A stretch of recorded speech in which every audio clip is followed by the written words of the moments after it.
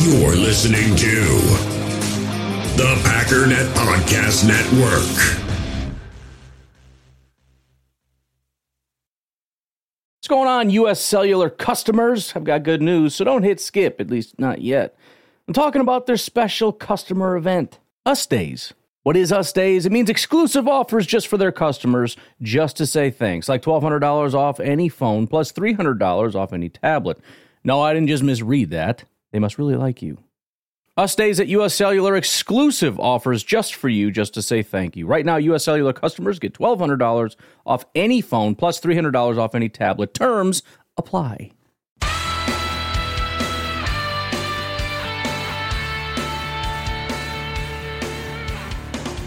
Ladies and gentlemen, welcome once again to the Packernet Podcast. I am your host and resident panelist, as always, Ryan Schlip. Check us out online, packernet.com. Find me on Twitter, pack_daddy. Well, today is Chicago Bears Day. We're just going to talk about the Bears in a very professional and straightforward way. Going to try to be as unbiased as I possibly can, but that's hard to do when you're talking about the Chicago Bears. You know how it is. But we might as well just launch into it. Super tired, got a ton of stuff to do, and yesterday it took me like 3 hours to do the podcast because nobody was home. That's the problem. It's always like, man, nobody's home. I'm going to be able to get the podcast done and just relax. I got to do nothing yesterday. I spent the whole time muddling through the podcast. And I can't do that today. I got deadlines. I need deadlines, man. Gotta have them. Otherwise, any open time is just time I'm just going to waste. I don't know what my problem is. I don't know. But why don't we start with the injury report? Always a good place to start because it's important information, but also because as I go through things, hopefully I'll remember you don't need to talk about that guy. He's on IR. We'll see how it goes. As far as the Green Bay Packers, let's see what we've got in terms of changes. Doesn't look like much of anything. Dennis Kelly and Kevin King still not participating. Obviously, Kevin King is sort of the biggest what the heck is going on here thing in that group. Mercedes Lewis got his veteran rest and whatnot. Josh Myers still full participation. Vernon Scott full participation. He was limited yesterday or 2 days ago for you, whatever. Otherwise, it's looking pretty good. Elton Jenkins still limited, but still practicing. So, again, Josh, pretty much 100%. Elton's looking like, 87%? As for the Chicago Bears, Jakeem Grant got added to the list. It was limited participation. He is a wide receiver for them. Akeem Hicks, defensive tackle, still not practicing as of Thursday. Tight end J.P. Holtz, still not practicing, same as yesterday. Caleb Johnson, the linebacker, is still not practicing. Khalil Mack still did not practice with his foot injury. Allen Robinson, still not practicing. I know I'd read the article yesterday that said he kind of does this a lot. He'll play fine, but he's pretty hurt, and considering he's at a slow start to the year, not a great sign that he's not practicing. Otherwise, the real big news of the day, talked about the running backs a little bit yesterday, mentioned how their star running back is on IR, so it's going to be a dueling running back between Damian Williams, the hammer, and Khalil Herbert, who's kind of the slasher. Well, Damian Williams was just placed on COVID IR. Now, I don't know the severity of that. I've seen most people say that means he's not going to play. However, I have seen several people also say he may still play depending on what exactly the protocol is based on what happened and everything else. I don't really know the circumstances. But there are several people that are fairly confident that means he's just done not playing. That is quite significant for a couple reasons. First of all, anytime you lose your number one and number two, it's not going to be super exciting. I mean, obviously, we could, if we lost our 1 and 2, we would be upset, but then say, yeah, we still like our number 3 guy. You never know, he might be good. The issue here, though, several significant issues. Number one is the fact that he's going to be expected to carry a heavier load than he would if this was a normal rotation. He's not built to be a 20 carry per game kind of a guy. Last week, the Chicago Bears ran the ball 34 times. Compare that to the Green Bay Packers 22 times. In fact, their number 2, who in this game was actually Damian Williams, Khalil Herbert had more carries by 2, but the guy with the second most carries, Damian Williams, had more carries than Aaron Jones did. In other words, in order from lowest to most carries would be A.J. Dillon, then Aaron Jones, then Damian Williams, then Khalil Herbert. So that we're kind of covering a lot of ground at once here. Number one, they want to run the ball a lot. Now, they still have Ryan Nall, who I'm assuming is going to be playing quite a bit. He hasn't touched the ball at all this year, but they'll bring him up, and that's where they'll split the carries, and they can technically still run the ball a lot. The problem is they're going to want to lean on Khalil Herbert because they like Khalil Herbert more, but he's not built for that, which means what are you going to do? You're going to lean more on Ryan Nall, which kind of brings you to the secondary issue, the identity. And again, this is what Bears fans were saying after they beat the Raiders last week. We figured out what we need to do to win games. We got to run the ball a lot. They threw the ball 35 times, which means they basically split 50-50 running and throwing. So the game plan moving forward, don't really let Justin throw a ton, run the ball a lot. Well, Damian isn't there anymore. Your number one and number two are down. There's an additional issue here, though. Receiving running backs. Damian Williams is a receiving running back. David Montgomery is a receiving running back. Khalil Herbert has not had one target this entire year. Doesn't mean he necessarily can't do it, but you're kind of losing that entire ability. So you're taking away the ability to throw to your running back. You're taking away largely your ability just to run the ball.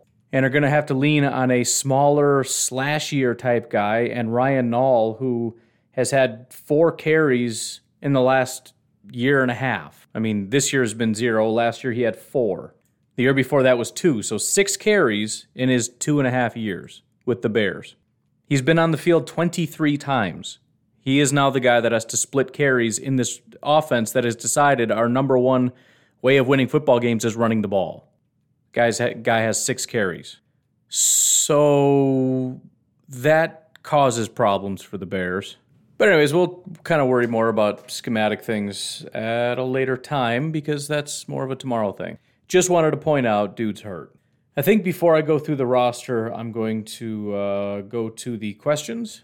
I asked for some Bears-specific questions, so just to make sure I get to those before I kind of go over everything, because then sometimes I'll just say, skip the questions because I already answered it. So we'll go this way so I make sure to answer it first. Mr. Rogers says, which do you think is most critical for the Packers to beat the Bears? Rush for over 125 yards or pass for over 200? Not sure where the numbers came from, but I'm fairly confident my answer is going to be pass for over 200. Rush, you can have a good day running the ball and not crack 125. Sub 200 passing is a pretty bad day. Beyond that, the Packers generally are just having a bad day overall if the Packers' passing game isn't working. That's not necessarily true of the running game. Beyond that, if we look at just those numbers so far this year, the Packers are 0-1 when they're under 200 yards. The Packers are 2-1 under 125 yards. They beat San Francisco rushing for 100 yards. They beat the Lions rushing for 96 yards. Their 2 wins were 131 and 133, so they barely have cracked that the entire year. So I'll take it. But if you look at passing, they're over 200 every single game with the exception of the New Orleans Saints game, 186 yards, and obviously we lost that game. Conversely, the Bears defense, 3 of the games they passed for over 200 yards. 2 of them were wins, 1 of them was a loss. The Lions threw for 261 yards and lost, but the Rams threw for 312, the Browns threw for 203, and they both beat the Bears. If you look at rushing yards, Cleveland ran for 215 yards. Nobody else even cracked 100, and the Bears ended up losing or they beat everybody except the Rams. The Rams only ran for 74 yards. So, if we kind of reframe the question, something like, would you rather have 150 yards rushing and 180 yards passing or 250 yards passing and 100 yards rushing? I would clearly take, because again, 100 yards rushing is a good day. And I would take the 200 yards passing.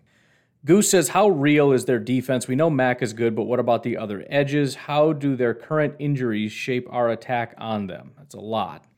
The defense is good, but I want to put a little bit of context to it, and here's kind of what I want to look at. Right now, the Bears' offense is 30th, and the Bears' defense, in terms of points, is 7th. That's great, right? 7th-ranked defense is a good defense. However, there's really nothing unique about this defense that we haven't seen before. They've given up 100 yards in the first 5 games. That's exactly the amount of points they gave up in 2020 is 100 yards. In 2018, they gave up 96, and in 2019, they gave up 69 points. So this is no better than we've seen the last 3 years. So as scary as they were last year, they're no scarier than that. In fact, again, 2019, 69 points is all they gave up. They ended the year 8-8. In fact, they started 3-2. They lost to the Packers, beat the Broncos, the Redskins, the Vikings, and lost to the Raiders. They ended the year actually better than they are now. 29th on offense, 4th on defense. They allowed far less points. And then they had their bye week 6. They lost to the Saints, lost to the Chargers, lost to the Eagles, beat the Lions, lost, win, loss, win, right? So it was a bad season. But it was a good start. And they went from allowing about 14 points a game to about 18, 19 points a game by the end of the season. Still a good defense. Again, they ended 4th in points. They don't give up a lot of points. So is it real? Yeah, it's real. Yes, there's talent. Yes, they're stingy, especially in terms of points. They're always very stingy. But it's the same thing we've seen the last however many years. In fact, if you just go back to last year, the Bears were better in most categories. Points given up, yards given up, a lot of different categories. So, I mean, but it was real last year too, and they still sucked. The difference is I think the defense is slightly worse. I think the offense is absolutely worse. As far as the other points of your question with Khalil Mack and the other edges, we'll get to that probably just right after the break. We'll kind of dig into the individual pieces of the defense.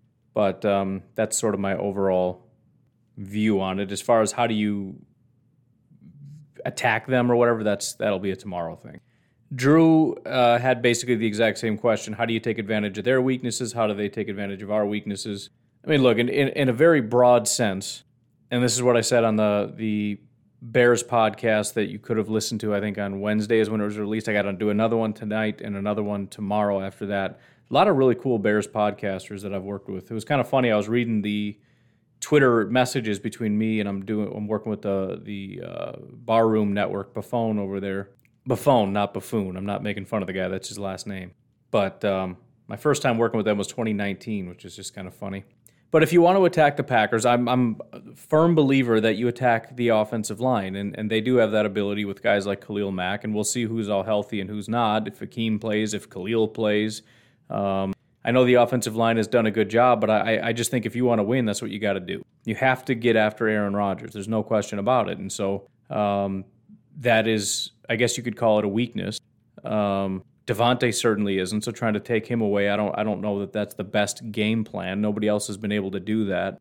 As far as trying to attack our corners because we're weak there, with who? Who are you going to attack with? I guess just try to feed Mooney all day long, but I don't know, man. I think the Bears are going to win with defense if they're going to win, and the biggest thing is getting after Aaron Rodgers. That's your only hope, in my opinion. How do we take advantage of their weaknesses? I mean, they have a lot of them. Attack their offensive line, attack their quarterback because he's young and inexperienced. You get in his face, you cause him to be uncomfortable, you force some turnover. Shut down the run game because you attack their offensive line and the weakness they have now at running back. Attack their corners because they're relatively young and inexperienced. Again, we'll get into the specifics in a little bit, but those are matchups that we should win. So there's a lot of them. But at the end of the day, it all just comes down to execution. The Bears can win, they just have to execute their plan.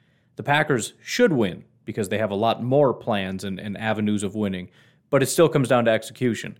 If they can't win against their corners, right, you don't win. So Mike says, how about a deep PFF dive on Fields? I know you've touched on it a bit, but let's get into the weeds. I will do that probably first and foremost because that's the most interesting thing to look at. We'll do it right after the break, but I want to get to Jason's question. We'll take a break, and then I'm going to answer your question, Mike, which is digging into Fields. Jason says, you're taking your kiddos on their very first camping trip. Who do you hire as your head coach? Smokey or Yogi, and why? I don't know why I need a coach to go camping, but the obvious answer is Yogi. Yogi literally has campgrounds. I know because I used to go to Yogi Bear's campground all the time as a kid. We drive up from Illinois into Wisconsin, go to Yogi Bear's campground. Smokey's just a little narc. You know, he's like, don't light fires. Like, dude, I want to do a bonfire. No, fire. There's going to be a fire. He's starting a fire. He's going to put out the bonfire all the time. He's going to be the worst person in the world to hang out with. He's going to be lecturing us about, did you know? Yeah, dude, I know. I want a marshmallow to be burnt. Shut it. You can prevent forest fires. Smokey, I swear, I know you're a bear, but I'm going to smack you. Yogi's he doesn't care, dude. He just wants to hang out. He wants to eat some food. He would totally get down on some s'mores. And he's got some fun campgrounds. So that was an easy one. But anyways, again, I want to take a break here because once we get on the other side of the break, we're just going through their roster, looking at their players, and that's all we're going to do. And I don't want any more interruptions. I don't know if I mentioned it, by the way, 260 patrons, which was the goal for this month. So thank you guys very much for getting us back to that. I think we were up to 262. We lost like 10 patrons, literally. And we fought our way back to 260. So I appreciate that. If anybody else would like to support this podcast, you can do so at patreon.com/pack_daddy. I do release these the night before. Unless I do it in the morning, then I just release it when I release it. But most of the time I do it the night before, so you can get the podcast early and ad-free. Plus, again, you get in on the questions and the polls and all that kind of stuff. I try to make everything, especially since there's so many people in here now, everything through Patreon. And again, it's just $1. If you want to hang out and have a good time and party and everything else with us, I don't know when we party, but we might party. You don't know what we do in here. You don't know. You ever been in here? You don't know. But it's just $1. You should come hang out. We'll take a break, and we'll be right back. You know, in the hobby, it's not easy of being a fan of ripping packs or repacks. We always hype ourselves up thinking we're going to get some kind of a mint-signed Jordan Love card or something. But with zero transparency on available cards and hit rates, it's all just a shot in the dark. That is until now. Introducing slab packs from arenaclub.com, the only repack that provides real value, a complete view of all possible cards, and clear hit rates for each one. Now when I buy slab packs on Arena Club, I finally feel like I know what I'm getting.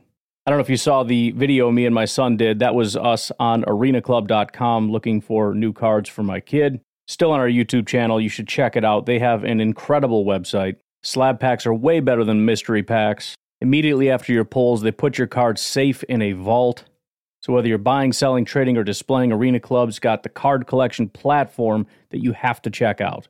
Right now, you can get 10% off your first purchase by going to arenaclub.com/packdaddy. That is a crazy offer. 10% off a $400 slab pack. That's $40 right there. Anyways, that's arenaclub.com/packdaddy for 10% off your first purchase.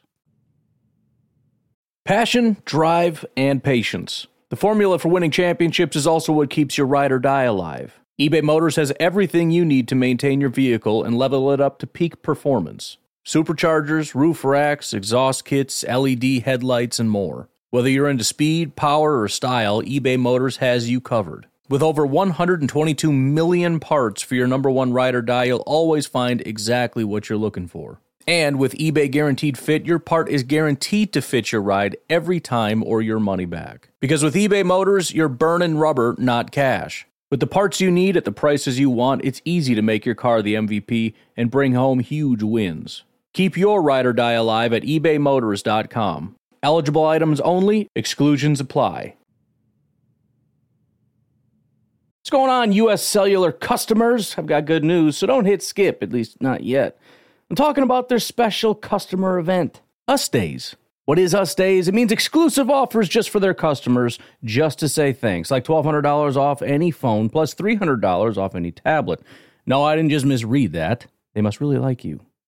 Us Days at U.S. Cellular, exclusive offers just for you, just to say thank you. Right now, U.S. Cellular customers get $1,200 off any phone, plus $300 off any tablet. Terms apply. Before history is written, it's played. Before it's frozen in time, it's fought one shift at a time. Before it's etched in silver, it's carved in ice. What happens next will last forever. The Stanley Cup Final on ABC and ESPN Plus begins Saturday. All right, as promised, let's go through some of this. I would look at overall grades, but it's just going to make people angry. For example, PFF has the Bears defense ranked 28th. So I just, we'll leave it alone. We'll leave it alone. The Packers 12th. All right, so as I said, we'll start off with the passing of Mr. Justin Fields. Well, I guess we'll just look at Justin Fields, doesn't it? Because a lot of people are very concerned with his rushing ability. If you want to know how mad, it's not surprising that Bears fans were really mad at me today. Or it wasn't even me. I was just throwing my 2 cents in. Somebody else mentioned PFF, and a Bears fan lost it. I'm starting to understand why. PFF seemingly hates the Bears. I think that's what it is. First of all, I gave you that little nugget about defense. As far as grades for the quarterbacks, Andy Dalton 80, Justin Fields 54. Running grade though, this is the thing. Again, we'll get the grades out of We'll do stats. I know we're going to do stats, but the grades make it funnier. Rushing grade from Andy Dalton 89, Justin Fields 59. It just makes me happy, man. It makes Bears fans really angry, and that makes me happy. But anyways, looking at the statistics of Justin Fields so far this year, he has played in all 5 games, 93 total dropbacks, 72 attempts, 37 completions, which is a 51.4% completion rate, which is not good. He has passed for 458 yards, which is 6.4 average, 1 touchdown and 2 interceptions. We'll kind of get into where he ranks with all the other quarterbacks. I won't do that with everybody, but I'll do that with Justin Fields in a minute. But I just want to rip through these. He does have 7 big-time throws, which is 8.8%, which is shockingly high. He also has 3 turnover-worthy plays at 3% of his passes being turnover-worthy plays. His average depth of target is around 10 yards compared to Andy Dalton's 4.6, which again is pretty shocking. Only one of his passes has been dropped. Just want to get out in front of that for any Bears fan that's like, well, if his receivers could catch. Just in case those are out there. I haven't seen it. I'm just saying. If it's out there, don't try it. Average time to throw, which is probably, again, part of the reason why there are more pressures and sacks and whatnot on Justin Fields. For Andy Dalton, he was getting the ball out in 2.48 seconds. Justin Fields, 2.85 seconds. NFL passer rating for Andy Dalton, 84.6. For Justin Fields, 64.5. Now, it's hard to put some of this into context because when you look at Justin Fields, you're looking at a guy that hasn't played the entire year. So looking at like total yards doesn't really make a lot of sense. However, you can look at per attempt, per game type of stats. For example, Justin Fields. Well, let's just look at it this way. If we look at yards per attempt, dead last is Jacoby Brissett at 5.4. Tied with him is Andy Dalton at 5.4. After Andy Dalton is Justin Fields. So out of 34 quarterbacks, Justin Fields is 33, Andy Dalton is 34. Literally, if Jacoby Brissett wasn't on this list, they would be last and second last on the list as far as yards per attempt. Aaron Rodgers, for reference, 7.6. Interesting little nugget here, because I wanted to see if there's anybody else that has more interceptions than they have touchdowns like Justin Fields has. And as I'm looking at this, I only see 2 guys that fit, I'm just going through one more time, fit that qualification, and it's Trevor Lawrence and Zach Wilson. There's only 3, and all 3 of them are rookies this year. What a rough start for the rookies. But anyways, big-time throw percentage, Justin Fields is actually second highest behind Russell Wilson, so he's letting it rip. I have seen a couple, but I must have missed several. And that has happened a couple times, by the way. I know that there have been times where people are like freaking out about something Justin Fields did, and I'm not either in the room or I'm not home yet or whatever the case is, and then I watch and things kind of fall apart. So maybe I'm just missing all the really good stuff, and obviously he's done something because 7 big-time throws, just in terms of total quantity, puts him at about the halfway point. Considering he's only started like 2 games, that's pretty impressive. For reference, Aaron Rodgers is at 5.8%. Big-time throws. As far as turnover-worthy plays, Justin Fields, as I said, is at 3%. Kind of puts him about the halfway mark at 14th, tied with Trey Lance. Actually, I had that backwards. It was 14th worst. He's tied with Trey Lance at 21st, 3% of his passes being turnover-worthy plays. Aaron Rodgers, again, for reference, just slightly lower than that at 2.7%. By the way, if you look at adjusted completion percentage, we looked at his, did we look at completion percentage? I don't think we did. His completion percentage and his adjusted completion percentage, meaning his raw numbers and removing all the bad excuses, he's dead last in completion percentage for both. 51.4% is the lowest. Again, all rookies. This is crazy. If you go from the worst to the best, it's Justin Fields, 51.4, Trey Lance, 52.1, Zach Wilson, 57.3, and then Trevor Lawrence, 59.4. The first veteran you get to is Jameis Winston, 31st at 60.3. After that is Davis Mills, another rookie. So Jameis is kind of muddling that whole thing. It is sort of the bottom 5 out of 6 are all rookies. They're all just really struggling.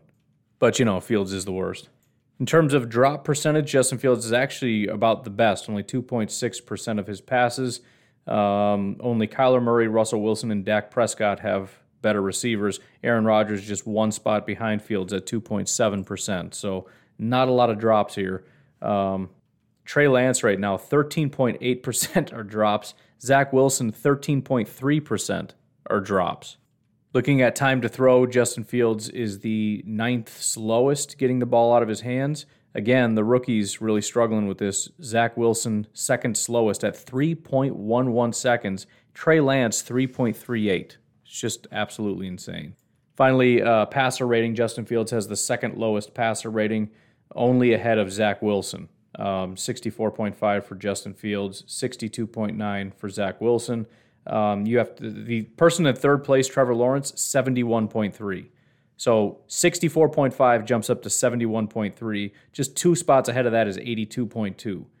So about half the league has over 100. And 31 out of 35 are 80 or higher. Justin Fields is at 64. So I saw somebody today, just a few minutes ago, on Twitter, and I did my best to not do anything. I reposted it with just a GIF and didn't really say anything because I don't want to get into an argument again. But he listed the young studs for the Bears, and one of them was Justin Fields. And it's like, oh, come on, man. You're just listing young people. You're not listing young. There's nothing about the guy that's a stud. Nothing.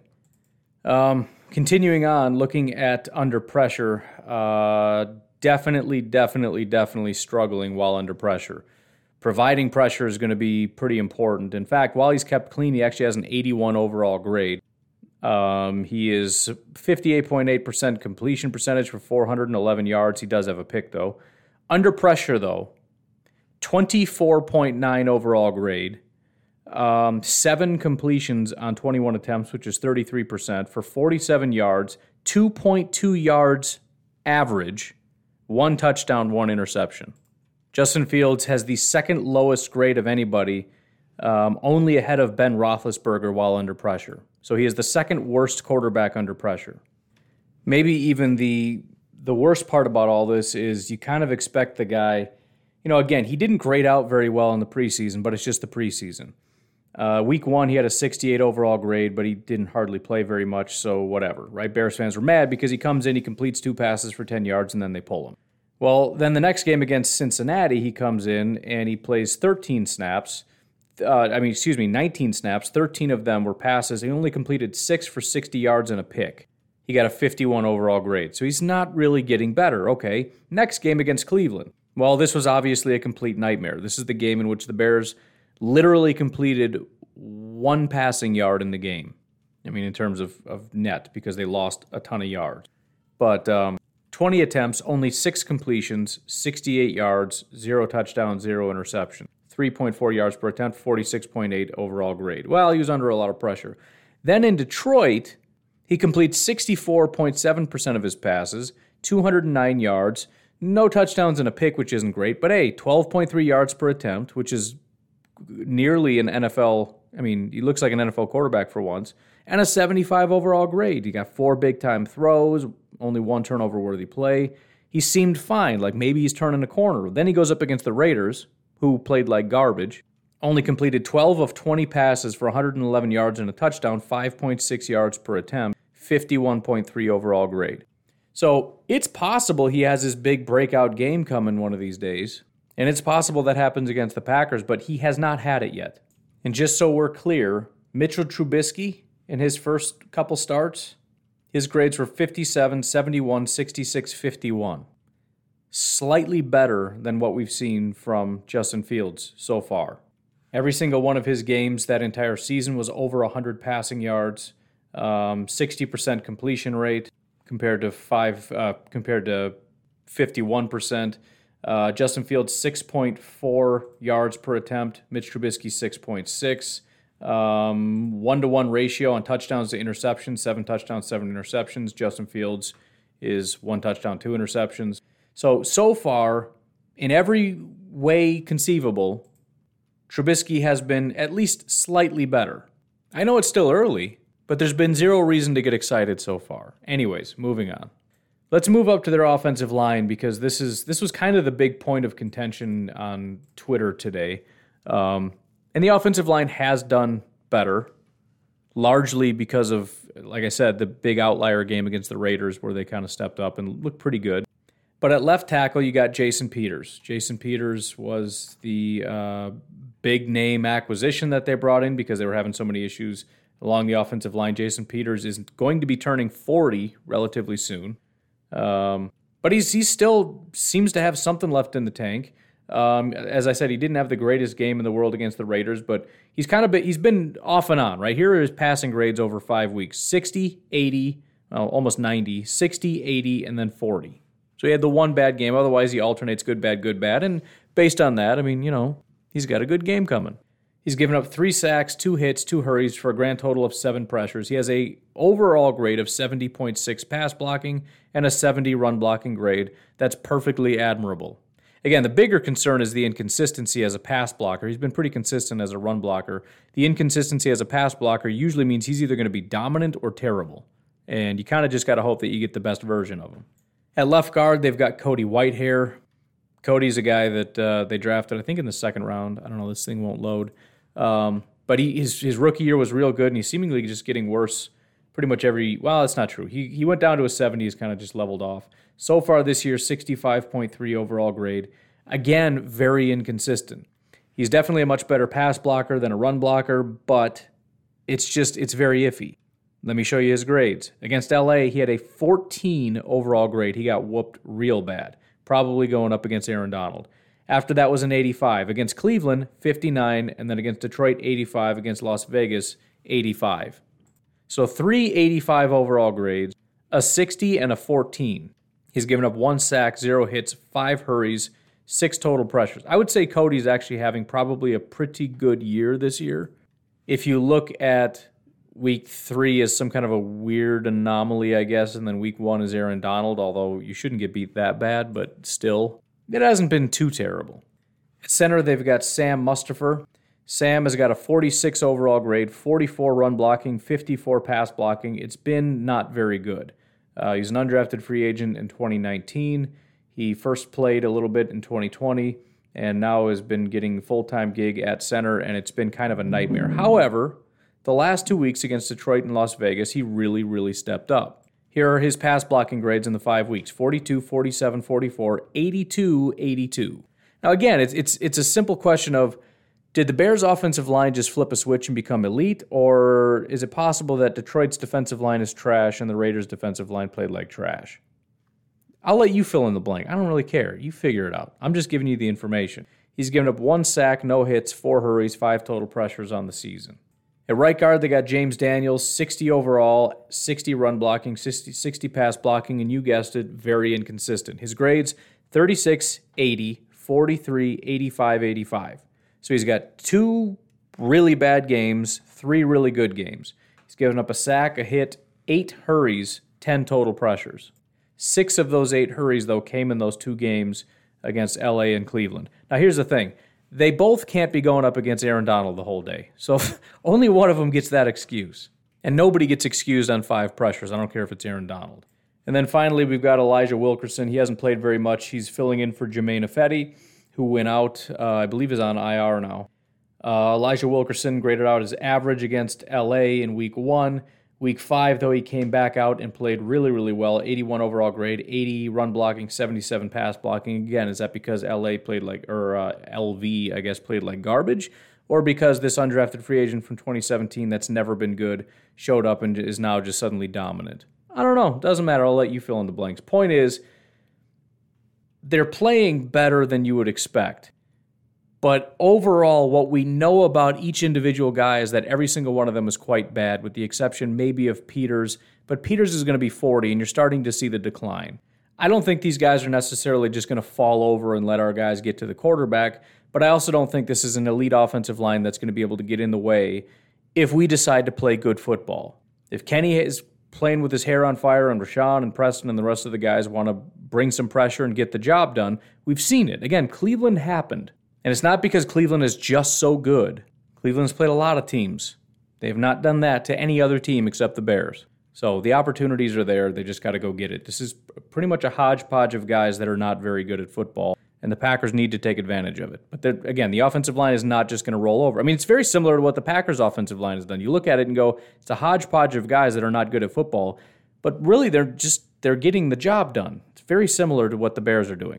But just like I said, the Bears need to do to the Packers if you want to win, overcome that. You should win. You need to win. Anyways, moving on to the running backs. Kind of covered a lot of this already. In terms of snap counts, you've got, I guess we'll do attempts. David Montgomery has been number one. He's a good football player, et cetera, but he's not there. Second most rushing attempts is Damian Williams with 32. He is probably not going to be playing. After that, you have Khalil Herbert, 21 attempts so far this year. And then, as I mentioned, they've got Ryan Nall, who is probably going to be playing a significant amount.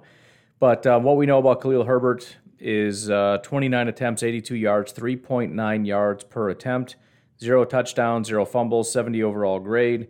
Yards per attempt after contact. I never know how to say that. Yards after contact per attempt. There we go. 2.62, which is less than Damian Williams and David Montgomery. Missed tackles forced is 3, compared to Williams with 6 and Montgomery with 15. His longest run so far this year is 11 yards. He has 1 carry over 10 yards, so there you go, 11 yards. Primarily they run zone over there, kind of similar to what most teams do, including the Packers. He has 4 first downs. He has a 54 overall receiving grade, which might contribute to why he's not used in that capacity. However, he has graded out quite well as a pass blocker, 84.2 overall. So there's that, I guess. He has a 37.4 elusiveness grade, which, again, I don't really know how to gauge that, but I know that that's a low number. Damian Williams was 63.2, David Montgomery, 71.9. So, he was the number 3 for a reason. And again, he's such a small guy. He's one of those, it's kind of like Aaron Jones, I guess, where you don't want to use him a ton. So I don't know what you do, because what you could do is say, well, Ryan Nall is 230 some odd pounds. You can give it to him 15 times or 16 or 17 or 18 times, and then let Khalil Herbert have it like 14 times so that he doesn't get totally gassed out. But you're not going to want to play Nall that many times. And again, you don't want to give Herbert, unless you just look at it and say, well, hey, it's one game. Let's give it to him 25 times, and Damian will be back next week. I don't know. It's a tough predicament to be in. He's a rookie 6th round pick, 5'9", 212 pounds, and he's the guy that's going to have to be taking the lion's share of what they got going on over there. Looking at the receivers, from a target standpoint, Darnell Mooney is the guy, not Allen Robinson. He does have a 74 overall grade. He's a good wide receiver. He really is. He is about 33% in the slot, so he's been primarily on the outside, but he does that a good portion. 66.7% reception percentage, 261 yards, 13.1 yards per reception. He does not have any touchdowns, however, which is not surprising considering there are only 2 receiving touchdowns on the team. Yards after the catch per reception, 2.6. Yards per route run, only 1.85. Average depth of target, about 10.6 yards, or actually literally 10.6 yards. His longest is 64 yards, so he does have one big game-breaking thing there. 40% 50-50 rate, contested catch rate, whatever. Only a 66.1 passer rating when targeted. So Darnell Mooney is their number 1 guy right now. It is worth noting, though, that Darnell Mooney is not a consistent, dominant threat every single game.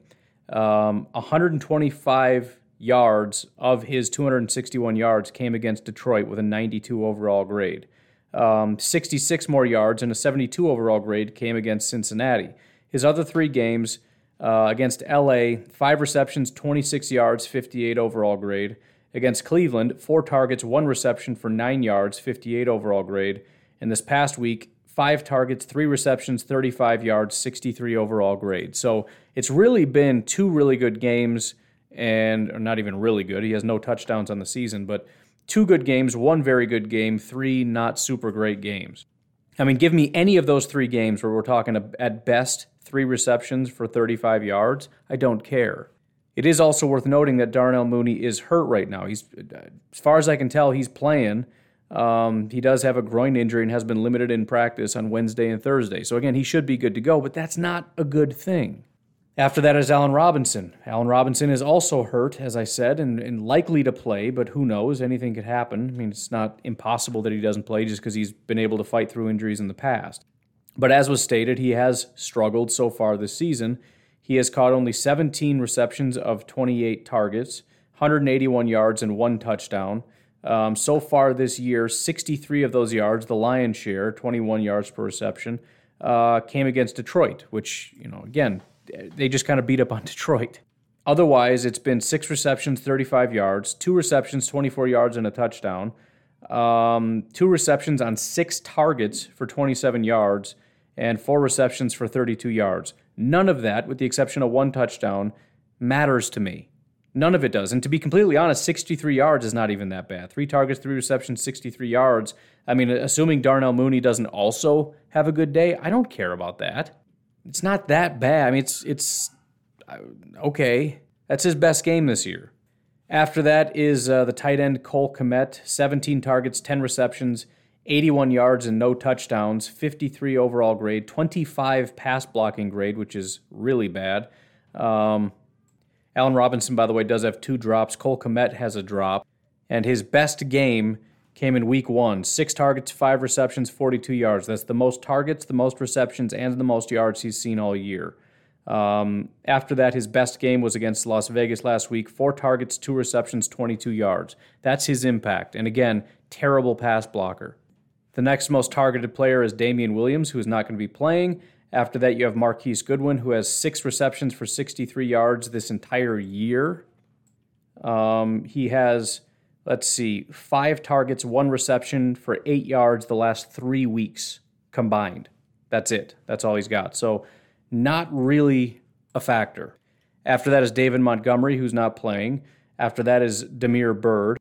3 targets, 3 receptions, 19 yards on the year. After that, all the way down here, you got Jimmy Graham, 2 targets, 1 reception, 11 yards. That came, all of that, week 1. Week 2 against Cincinnati, 0 targets, 0 receptions, 0 yards. Week 3, 0 targets, 0 receptions, 0 yards. Week 4, 0 targets, 0 receptions, 0 yards. Week 5, 0 targets, 0 receptions, 0 yards. He did play in all these games. In fact, it appears his snaps have been going up. He has just not been targeted since week 1.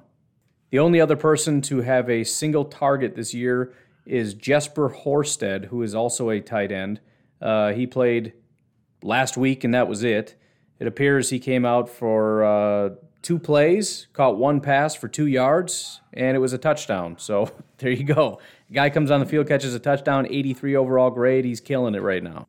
But in summary, what do they have? Horsted is nothing. Jimmy Graham has done nothing, literally nothing since week 1.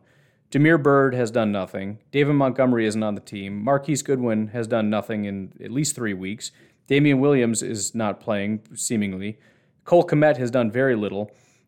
Allen Robinson's best game was 60-some-odd yards. Darnell Mooney has literally had 1 good game. And no touchdowns this entire year. Only one of these guys, Allen Robinson, has a touchdown, aside from Jesper Horsted. I don't know. I mean, get nervous if you want. It's about as bad a group as I've ever reviewed. Now, if they all just have a great day, their best day at the same time, yeah, that sucks. But also not super likely. Keep in mind, they played the Raiders. They played the Lions. They played Cincinnati, who we know does not have a good group of corners. So, I mean, LA and Cleveland have some pretty good corners, but, I don't know. If you can't get it done against Detroit's corners and Cincinnati's corners and the Raiders' corners, what the heck are you going to do against the Packers' corners? I don't know. Best of luck, though. Anyways, about that time to flip it over to the defense. Looking at, I guess we'll do what we usually do, go from the inside out. Their number one defensive tackle, based on the amount of times that they've played or the amount of snaps they've played, is Bilal Nichols. Bilal Nichols is, what would I compare him to? Kind of like a Dean Lowry, I guess. He's fine. I mean, there's a big difference between Bears and Packer fans. We look at Dean Lowry, and most Packer fans can't stand him. Bears fans look at Bilal Nichols and think that he's just this elite prospect. I got to give Bears fans credit, man. They're constantly they believe every single one of their guys is elite. They constantly do. It's kind of crazy. I like to call Bears fans trash, but I'm starting to, maybe not the most rational people in the world, but it's interesting how a team that's always bad has a fan base that thinks that they're really good. Not everybody. I'm sure there's certain guys that they hate. But man, there are some scrubs that Bears fans just love. And Bilal's not a scrub, but you get the point. Like, decent. Lancaster, Kiki, I don't pick one, it doesn't matter. He's got a 63 overall grade, 74 run defense, 52.8 pass rush, right? He's fine. Lancaster might be a good example because he's a run defender. At least that's what he is right now. But man, I mean, they love Justin Fields. Packer fans hate Jordan Love. He might be a great quarterback for the next 10 years. Packer fans hate him. Justin Fields is playing like garbage. Bears fans love him. They think he's the greatest quarterback in history of football. They love their corners. They love their offensive line. Maybe not all of them and, whatever. But, I mean, they're proud of their offensive line right now. Safeties. Receivers, Darnell Mooney. Even who's the guy that's getting bounced around from team to team, the slot guy, Miller or whatever. Oh, they loved him. Loved him. Packer fans, man, we hate everybody. Unless and until you are literally going in the Hall of Fame, we just kind of hate you. And I say we, but you know the type. And it's a large group of Packer fans. It's not like I'm just making this up. Bears fans are hotheads in sort of a generalized kind of sense, but you break it down like on a player-to-player basis, they really seem to like their team. Anyway, it's just an observation. Bilal Nichols, and again, this is not necessarily his DNA, so I don't know if it has to stay this way, but his DNA for this year is solid run defender, not a very good pass rusher. He's got 1 sack on the season so far, 8 pressures on 138 attempts. You're looking for about 14 if you want to get to that 10% mark. He's at 8, so he's really subpar as a pass rusher right now, but 74 overall run defense grade. 0 missed tackles, which is always great if you're a defensive tackle. After that, they got a man by the name of Angelo Blackson. Not very familiar with him, but he's been a really bad football player for a very long time. Spent 2 years in Tennessee, 3 years at Houston. Last year he was with Arizona. To his credit, he is playing better than he has the last 2 years. He hasn't played this good since 2018, but by this good I mean 58 overall grade, 54 run defense, 64 pass rush, 30 overall tackling grade. But 11 pressures on 102 attempts, so he's over the 10% mark. He's got 1 sack. If Akeem plays, his numbers will dip. If Akeem doesn't, he's going to be the number 2 guy. Speaking of Akeem, he got hurt against Detroit, only played 1 snap, did not play against the Raiders, may not play in this game, but he's off to a bit of a slow start this entire season. He's got a 66 overall grade. There's 180 against Cincinnati. Otherwise, his grades have been 54, 59, 57. He's got 7 pressures on 78 attempts, so he's below 10%, which is not what you want from a guy that you can consider to be a premier player. He is going on 32 years old, though, so that those things tend to happen. I know it's kind of an unfair stat because he's been injured basically the last 2 weeks, but he has not had a double-digit sack game since week 2. He hasn't had a double-digit pressure game, 3 pressures, since week 2. He has not had a sack since week 1. With all that said, he has a higher pass rush grade than run defense grade, so his run defense is even worse. By the way, they have a million defensive tackles that they just rotate constantly. Mario Edwards played week 3, 4, and 5, 46 overall grade. It's pretty low for him, but it is what it is. After that is Eddie Goldman, who has only played weeks 4 and 5. He must have been injured those first 3 weeks. Off to a terrible start. I guess having all that time off has been pretty rough. He had a 30 overall grade his first game back in week 4, 56 overall grade week 5, 19 is his tackling grade. He has 2 pressures on 41 attempts, so we're looking at 5%, which is really, really bad. I know he's mostly a run defender, but he has a 42 run defense grade, so that's not good either. So he's been struggling. After that, they got Chris Tonga, another big run defender guy, 42 overall grade, 51 run defense. Another guy that can't tackle. I don't understand what's going on, but I think we need to attack running the ball and see if we can just break some tackles, especially with A.J. Dillon. If they just can't bring guys down, just keep those legs churning and see what you can do, because this is kind of crazy, the amount of missed tackles that they've got. Chris Tonga has 6 tackles, 3 missed tackles. That's not ideal. He has 1 pressure on 23 attempts. Another guy that's not at 10%. Margus Hunt, who you've probably seen, been on a lot of different teams, 4 years at Cincinnati, 3 years at Indy. Then he spent half a year at New Orleans, half a year at Cincinnati, and now he's with Chicago. He has 2 pressures on 2 attempts, I guess. That's shocking. He's only been put out there twice to rush the passer, and he got pressures both times. That's quite impressive. But 71.7 overall grade. He hasn't played very much. And then finally, Damian Squire is also a guy. He's a longtime Charger, never been a very good football player. 32 going on 33. Played 5 snaps in week 1, got a 44 overall grade. Probably won't see him very much, if at all. Probably just won't see him at all. So again, kind of in summary of the defensive line, not much. I mean, Bilal Nichols is a run defender. None of them have done a good job rushing the passer on the interior. Again, Blackson does have a decent pass rush rate, 11 on 102 attempts, but only a 64 overall grade, so he's not doing all that well. So kind of struggling there. And again, the missed tackles are pretty wild. Bilal Nichols does a good job, but 30 overall grade for Blackson, 54 tackling grade for Akeem Hicks, 19 for Eddie Goldman, 26 for Chris Tonga, and that's about it. Damian Squire doesn't have any tackles, so we can't look at that. Off the edge, which is what most people are concerned about, Robert Quinn has had the most snaps. After that is Khalil Mack. Kind of talked about this a little bit before. They basically had 4 guys. One of them is not playing, so they're down to 3, very similar to what the Packers have, which is going to mean that they have less people that are going to be able to play. Well, now I'm tripping out because I can't find that information anywhere. Did I just make that up in my brain? No, it says right here, Chicago Bears official roster moves, moved to IR. Don't mess with me. I can't find that anywhere. Anyways, now that we got that all squared away, that leaves Robert Quinn, Khalil Mack, and Trevis Gibson as the 3 pass rushers. Doing a pretty good job. Robert Quinn is actually exceeding anything he's done since 2015 with LA. Definitely think there's a good chance he's about to fall off. In fact, a lot of what his grade is based on what he did against Detroit, which is Detroit. But he also had a pretty good game against Cleveland. He had 6 pressures against Cleveland, 5 pressures against Detroit, which account for 11 of his 15 total pressures on the season. He had 0 against Las Vegas, though, to give you some perspective on that. 73 pass rush grade, 71 run defense, 15 pressures on 130 attempts is solid, but again, not really sure how much of a grain of salt you want to put on that. I suppose he is about a slightly above 10% kind of guy, so that's maybe fair, I guess. Last year with the Bears, though, he had 33 pressures on 374 attempts, which obviously is lower. But he's had 2 big games, 3, I guess, not super stellar games. Run defense, though, again, 71.2, so he's got that going for him, which has been pretty consistent. It's just the pass rush that's kind of iffy.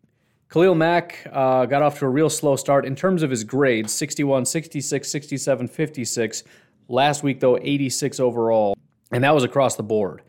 73 run defense, 76 tackling, 73 pass rush, 79 coverage. His pressures, 17 out of 121, which is very Khalil Mack-ish. He's always above 10%. Even last year when he was seen as having kind of slowed down or whatever the case may be, technically, statistically, 59 on 531 attempts is not super stellar, but he still had a 90.8 pass rush grade. Khalil Mack is still a monster. He maybe isn't exactly, 2016, 2017 Raiders Khalil Mack, but he's still very good. The only slightly concerning thing, I guess, for the Bears is the fact that his run defense has been so poor this year. 63, 64, 48, 64, and then last week was 73 overall. His grade is a 64.7. His lowest grade ever, aside from this year, was an 83.5. He's pretty consistently been in the 90s, so I don't know exactly what the deal is with that, but he hasn't been super stellar. Pair that with everything I just said about all these other defensive players and pieces and whatever struggling to make tackles and stop the run. And remember, it's a new defensive coordinator, so they are being asked to do different things. It's entirely possible that it's different emphasis, whatever. I don't know why, but he just isn't as effective against the run so far this year. He has 7 tackles and 2 missed tackles, which just doesn't feel very Khalil Mack-ish. To be clear, for the entire season last year, he had 4 missed tackles. He has 2 already so far this year. And then for Gibson, who's going to be the rotational guy, he has 8 pressures on 34 attempts, which is obviously well above the 10% threshold. He kind of just fits with everybody else. He's not very good against the run. He struggles to tackle, but he seems to be pretty scary off the edge so far in his limited sample size. At linebacker, you got Roquan, who's he and Eddie Jackson are the only 2 to play every snap so far. He does have a 50 overall grade. This is what a lot of the contention was about for Roquan. You say whatever you want. I don't really care. He's super dominant. Whatever you want to say. I'm just reading it, man. 50 overall grade, 46.4 run defense, 64 pass rush, 56 coverage. And you can take the stats and make them look positive. You can take the stats and make them look negative. Whatever you want to do. Make up your own mind. Go ahead and watch them. After that is Alec Ogletree. 29.9 overall grade, 44.7 run defense, 29.7 coverage. And then all the way down here, you got Christian Jones and Mr. Danny Trevathan. Danny Trevathan has only played 1 game, and that was last week. I'm assuming we're going to be seeing more of Danny Trevathan. Every time I see a picture of Danny Trevathan, I swear he is twins with Rashawn Gary. It freaks me out. At least like a very close older brother. But Danny Trevathan didn't quite play that well, 43 overall grade. Christian Jones, 47 overall grade. Again, I don't know what else to give you. I can give you tackle numbers if you actually care about that, but you shouldn't because it's a stupid statistic. And I don't even know what would be considered good after 5 weeks and what isn't. Roquan is a good tackler. It's one of the things one of the guys wanted to bring up on Twitter. He has a good tackling grade, so that's not even in dispute. But statistically, Roquan has given up 18 receptions on 25 targets for 176 yards. He has not given up any touchdowns, does have a pick and 1 pass breakup. All that is great. Unfortunately, it doesn't even quite get up to the ranks of where our guys are at. So, I mean, if it's the statistics that make you elite, then the Packers have like 3 elite linebackers right now. So, again, make up your own mind. And then finally, at cornerback, again, looking at the snap counts, Jalen Johnson is a guy that Bears fans are actually very excited about, and he is having a very good year. 74 overall grade, solid run defense, solid tackling, solid coverage. Only 9 receptions on 23 targets, 39%. 137 yards, given up no touchdowns. He has 1 interception and 4 pass breakups, 41.4 coverage grade, passer rating when targeted. Obviously, he's going to have his biggest test so far this year, but Jalen Johnson, who the Bears picked in, was it second? Yeah, second round last year, has had a pretty decent year. Now, to be noted, his 74 overall grade, his grade so far this season in order, 78, 92, 56, 63, 49. So he had 2 really big weeks, and it hasn't been quite as good since. Even statistically, if you look at it, pushing wrong buttons here. If you look at statistically, week 2 against Cincinnati was his real big game. 7 targets, 2 receptions, 9 yards, no touchdowns, a pick, and 2 pass breakups. So outside of that, he has no interceptions and 2 pass breakups on the season. But still, he's not getting killed by anybody. I mean, 57 yards is the most he's given up. That was against Cleveland, 5 targets, 3 receptions, 57 yards, and a pass breakup. If that's his worst game, he's a good corner. I mean, I don't know how else to put it. Second most snaps is Kindle Vildor. I don't know. Is that going to be their guy? Let me look at his weeks real quick here. It appears that is. I'm kind of surprised by that. But Kindle Vildor, second most snaps, 53 overall grade. Just not stellar at all. 13 receptions on 19 targets for 191 yards. He's given up 2 touchdowns, no interceptions, and a pass breakup. 136.1 passer rating when targeted. So not good. And then after that, Duke Shelley is their slot guy, 2019 sixth-round pick, 50 overall grade, 54 coverage grade, 19 receptions on 25 targets, 202 yards given up, which is a lot. He's only played 4 games, 202 yards in 4 games. No touchdowns, no interceptions, 1 pass breakup, 99.1 passer rating when targeted. So they've got one corner that's pretty promising that's going to go up against the best wide receiver in football. The other 2 corners are kind of bad. Finally, at safety, Eddie Jackson, one of the more overrated players in all of football, 50.8 overall grade. Via PFF, he's had 1 good game this entire year. That was against Cincinnati, 72 overall. Otherwise, 52, 48, 49, and 51 are his grades. For the record, I'm leaning on the grades because some of these stats are just, they're kind of useless. And so it kind of comes down to useless stats, PFF grades, or go watch the film. Those are my options. And so I'm leaning on that a little bit. But statistically, 17 tackles. He's got 4 missed tackles, 17.4% miss rate.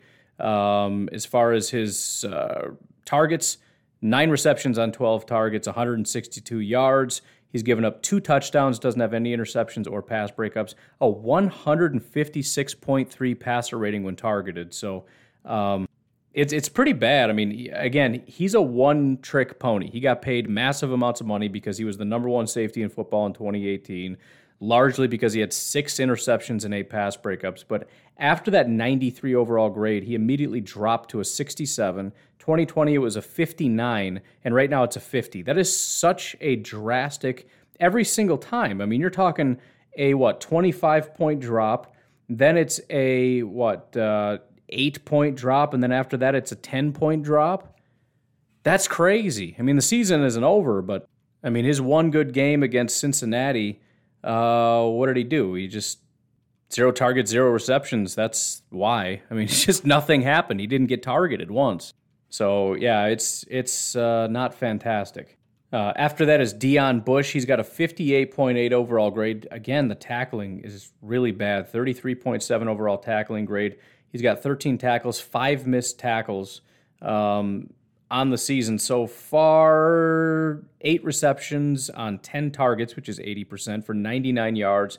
No touchdowns, interceptions, or pass breakups. He did have his first good game against Las Vegas, 82 overall. Otherwise, 49, 61, and 60 have been his grades so far. The only other safety to do anything, 62 total snaps so far, DeAndre Houston Carson. He was graded out really, really well. I mentioned that last week, that he was one of the guys that graded out extremely well in this game, 94.4 overall grade. However, again, he's the number 3 safety, so he just came in once in a while. He played 17 snaps in that game.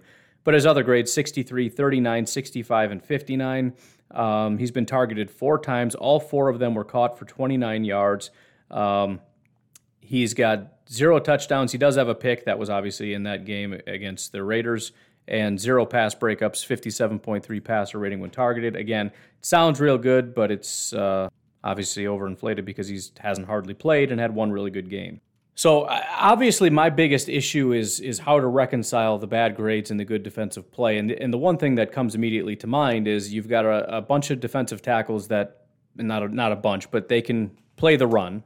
And you've got pass rushers that can get to the quarterback. One of them being a premier pass rusher in Khalil Mack. And that can do a lot of things. If you struggle to run the ball and you struggle to pass the ball because you've got guys in your face, that's going to help. And it's going to make your corners look a lot better than they are. It's going to make the safeties look a lot better than they are. For example, why on earth would a wide receiver be open down the field? In other words, a corner did a bad job covering, and the quarterback didn't throw to him. Well, if he's under duress and is running for his life, he might not throw to him. That would be a situation where statistically your corner did a good job, statistically the pass rusher did a good job, but the corner would get a bad grade. So people look at the stats and they go, well, that doesn't make any sense. He was only targeted 2 times in that game, blah, blah, blah, whatever, right? Maybe that has something to do with it. And so like all things, I tend to think that this comes down largely to the trenches. And our offensive line does need to do better. Again, hopefully Josh Myers does do a little bit of a better job. Isn't a ton of precedent for that. Lucas Patrick came in for that for those 2 games. He has a slightly worse run blocking grade, but basically the same, 54 compared to 57. However, Lucas Patrick actually graded out better as a pass blocker, 71 overall grade compared to 67. The biggest difference, though, is going to be Elton Jenkins compared to Josh Nijman. Elton Jenkins with a 75 overall grade, Josh with a 57 overall grade. So that's obviously where you're going to make the biggest difference, including, again, against the run, 57 compared to 70, pass blocking 66 compared to 75. So I don't know where everybody's going to play. I would assume you put your best left tackle at left tackle because that's the most important position we have probably outside of quarterback. But again, we can talk about all that stuff tomorrow. Again, that's sort of the overview. They do have some scary components on defense. The biggest thing that the Packers are going to need to do is be able to overcome the defense and score points. I'm not concerned that their offense is going to run up a bunch of points. So there's basically a line that I'll draw. And I'll say if the Packers get over 20, it's pretty much a done deal. It may not even need to get to 20, but let's just say 20. Again, I'm getting ahead of myself, but I just got back from puppy class, so I want to talk Packers now. Well, that's not true. I did a Bears interview, and then anyways. But that's the thing. They need to be able to beat the Bears defense, and if they can do that, if they can move the ball, I'm good. We're good. Anyways, I got to get going. You folks have yourselves a fantastic day. I will talk to you tomorrow. Have a good one. Bye-bye.